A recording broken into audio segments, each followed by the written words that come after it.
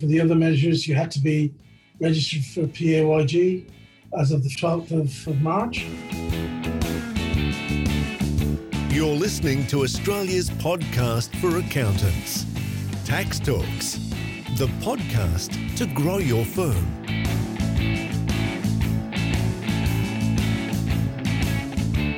Welcome to a new COVID-19 update. This is Heide Robson, and thank you to Klaas for sponsoring this episode. I hope you're well. I hope you are holding up all right. These are tough times, and I think they're particularly tough for you because you need to be there for your clients. You need to support them with advice. But of course, at the same time, you're affected by all this like everybody else. So I hope that you're all right. Talking about COVID-19 changes, measures, updates, stimulus packages, let's talk about super today. There are 4 super measures coming already implemented that will affect your super. Here's Shorte of Verante Financial Planning with more, recorded yesterday afternoon, the 31st of March, 2020.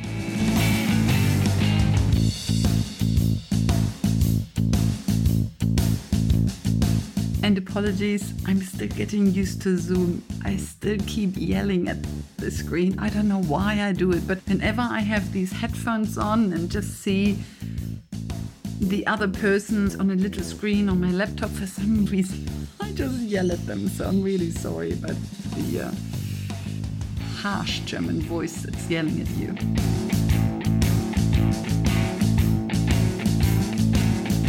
Liam, I would love to talk with you about 4 things that you could all put under the header of super COVID-19 measures.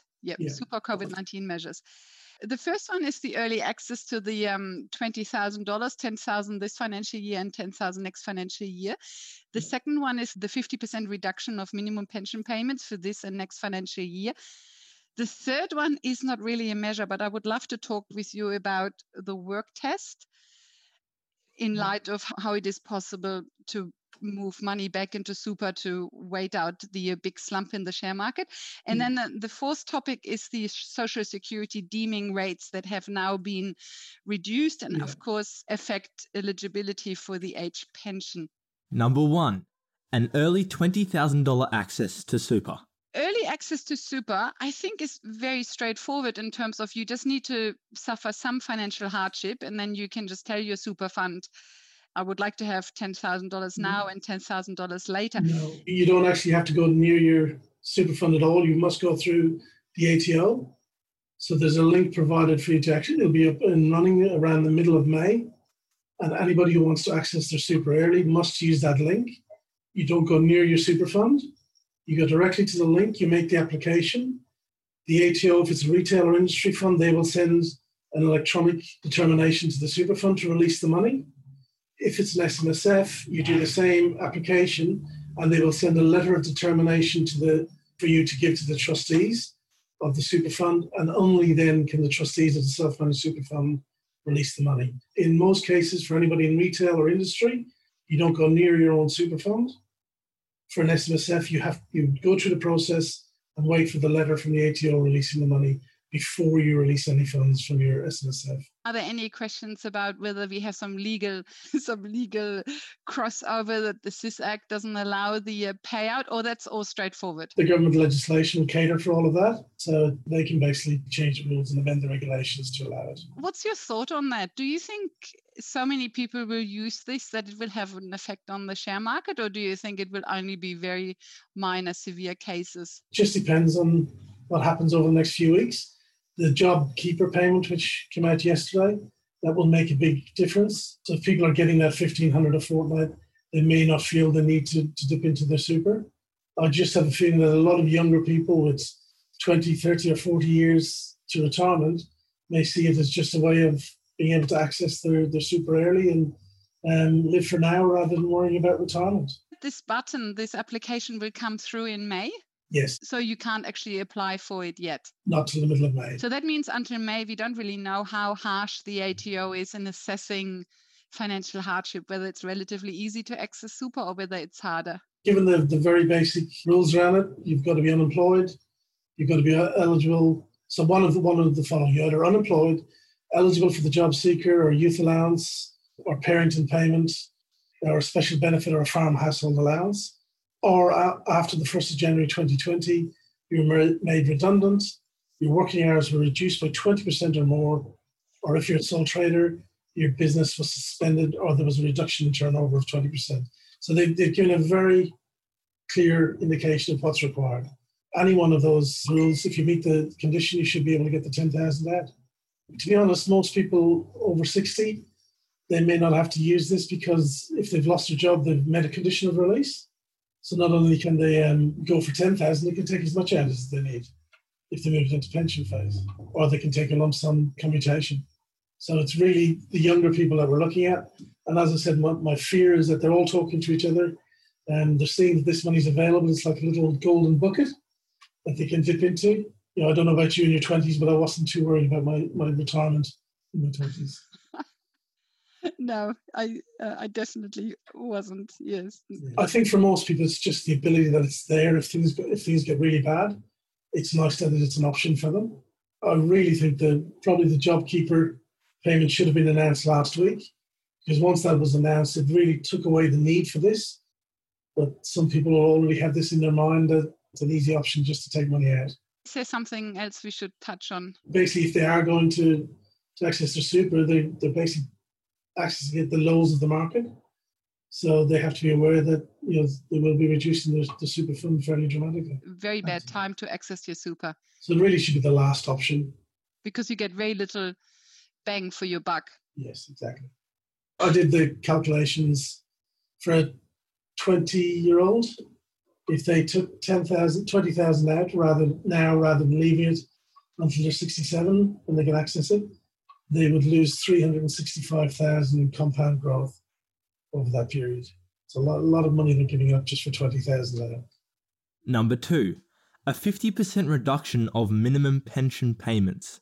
Point number 2, reduction in minimum pension payments has been reduced. Whatever is applying before this measurement is now only half of it. So anybody 65 to 74 had a minimum drawdown rate of 5%, has decreased to 2.5%. That's correct. Basically, there's a table of different ages, how much you have to take out. Most people will probably still be in that 65 to 74 is 2.5%. It's reduced to 2.5%. And for 75 to 79, 3%. Is that already part of the law that received royal assent last Tuesday? That's in place. So the things people can look at is if they don't need any more money for the rest of, if they've got some cash outside of the super fund and they don't want to access what's in their super, if they've already taken half or more of their minimum pension for the year, then they can stop their payments for the rest of the year. If they still need the money, then they may consider, rather than taking more pension payments, to actually take whatever they need for the next 3 months as a lump sum commutation. So you free up your TBA, your transfer balance account. Yeah, that's a good idea. And that's especially important for people who don't think they're near the 1.6 million. You've got to take into account your partner's amount as well. So we're trying to plan long term that if you've got a couple with each with 800,000, they may not even be thinking about the 1.6 million TBA.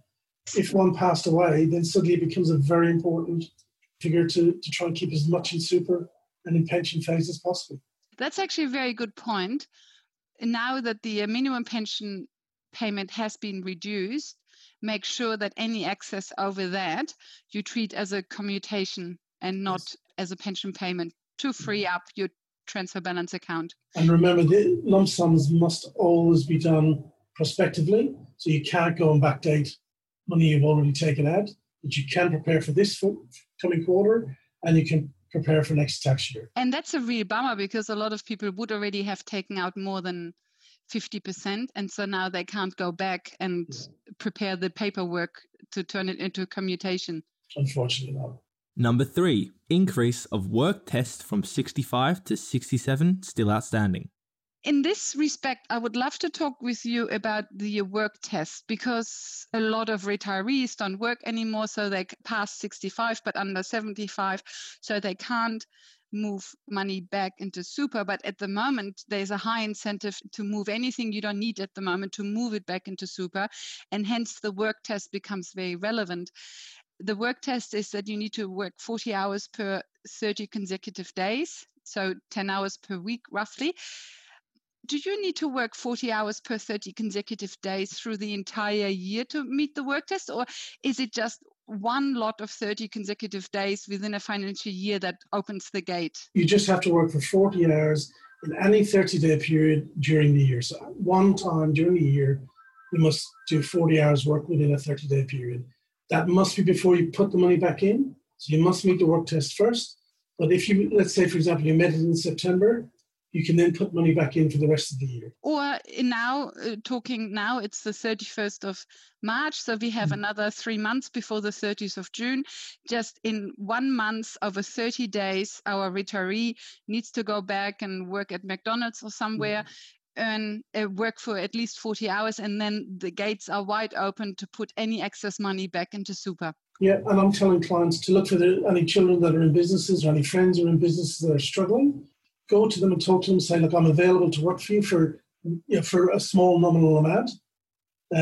Put me on the books for 40 hours. I'll help you keep your business going. I'll help you do whatever you need at a low cost for you. And that will help me with the work test and help you keep your business going. Great idea. With the work test, the government currently has legislation ready to increase the age from 65 to 67. But it hasn't passed through the legislation yet because the Parliament's not sitting. Oh, yes, of course. That was in the pipeline before COVID-19, so that up to 67, you don't need to pass the work test. You can contribute back. Of course, that's now highly relevant. All people aged 66 and 67 probably waiting for that, trying to get any excess cash back into super. Exactly. So hopefully Parliament's going to reach it to pass some of the measures for the third stimulus. Maybe they might get time to pass that measure as well. Otherwise, we'll have to look and wait for it in August. But it's something to keep an eye out for. Number 4, reduction of Social Security deeming rates. Deeming rates. The deeming rates, can you just very quickly remind us all what the deeming rates do for the age pension? So Centrelink don't want to have to look at each of your individual investments and work out what you've earned on each of them. So basically what they look at is they deem the earnings on any of your investments. As of 1st of July, so as of the start of the financial year, correct? In most cases, unless your application is sometime during the year, there's a lower threshold of 0.025%. And for a couple, that's, I think, on the first 86,000. And then anything above that, they deem as earning 2.25% under the new rules. So, for example, if somebody had $1 million and it was earning 50,000, rent property, or let's say shares that pay dividends of say 4.5% with franking credits, Centrelink ignore that completely, and they just go and look at that million has earned 2.25%, 2.25%, or 22,500. So we basically have two deeming rates. The first, the lower one, which now is 0.25%, that applies to the first. Yeah, for a couple it applies for up to 86,200. Yes, and then anything above that is deemed at 2.25%. 2.5%. And unless you apply for the age pension during the year, it applies to whatever you owned as of 1st of July. Yes. And of course, that will affect retirees so that way, because of course the share portfolio was a lot more worth on the 1st of July than it is now. Yeah, but if they apply now, people who have not applied up till now or were declined previously, they can now update their figures, make a new application, and give the details of their investments, and it'll be worked out on what they've got at the moment. So, yes. So retirees on the age pension can actually update their application with Centrelink and say, actually, my share portfolio is only worth half now. Hence, when I only qualified on a pro rata basis before, I now qualify to a higher portion or even the full age pension. Yeah, so we had this with a client this morning, and they updated their current balances with Centrelink through MyGov, and Centrelink just sent back a message saying we need new Centrelink schedules to prove your balances. So we just provided them a current Centrelink schedule showing the current balance from each of their pensions, and they've sent those through to Centrelink now. So it is important that you always update Centrelink at least every 6 months, to make sure that it keeps track of what you're entitled to receive. And just very quickly, these social security deeming rates, were they also part of this package that received royal assent last Tuesday? Or it's just... That's just basically Centrelink set the deeming rates on a regular basis. This is out of step with their normal, but they have put it in place.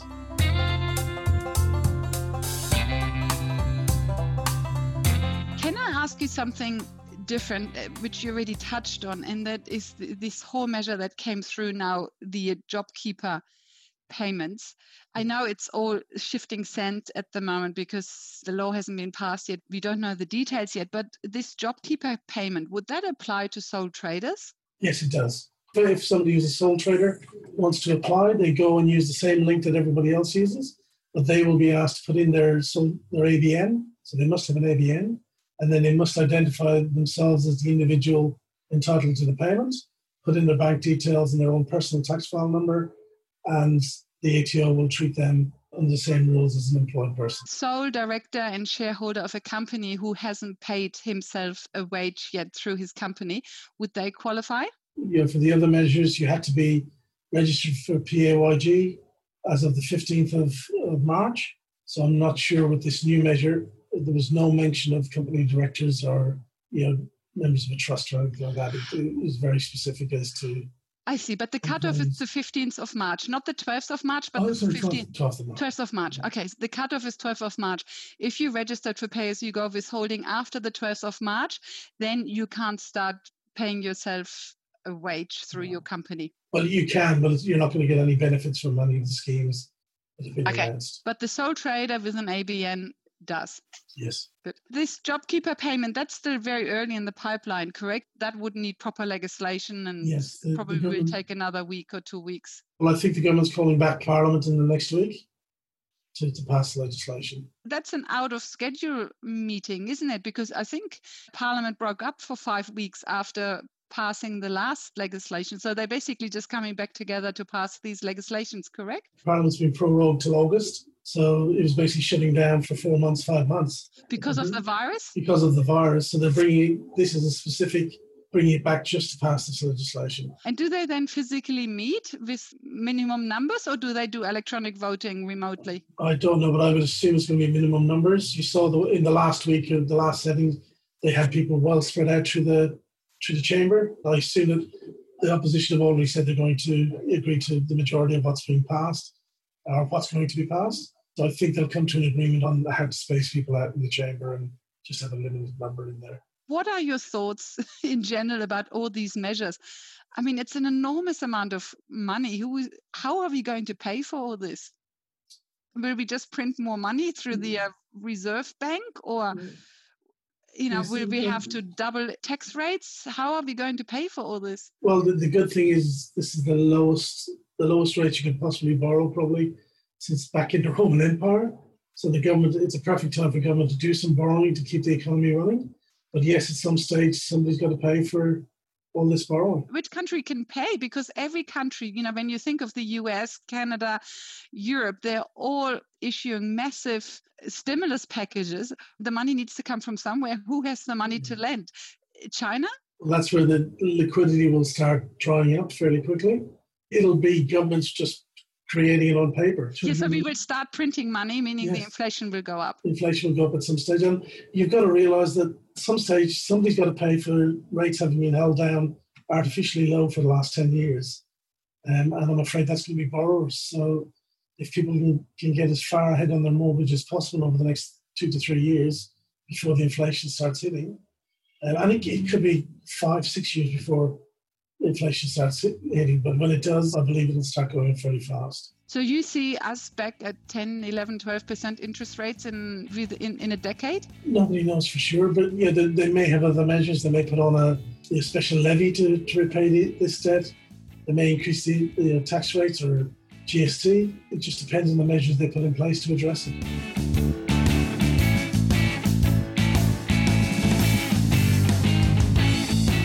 Welcome back. If you want to commute some of the pension payments that have already been paid out and you want to commute them because they're now in excess of the halved minimum, and if you don't have the relevant paperwork yet, check the deed. if the superfund is an SMSF, maybe the deed already stipulates that any excess pension payments are to be treated as a commutation. And if that is the case, then you already have the paperwork you need probably to treat a payment as a commutation rather than as a pension payment. So these were the super COVID-19 measures we currently have coming or that are already here. In the next update, we will probably cover the job seeker and job keeper schemes. We already touched on the job keeper scheme today, but of course, there's a lot more to it. In the next regular episode, next Monday or Tuesday, depending on when our next update comes out, in the next episode, episode 238, Melissa Donnelly will talk about converting conversations into clients. Until then, thank you for listening and thank you to class for their support. Bye for now and see you in the next episode.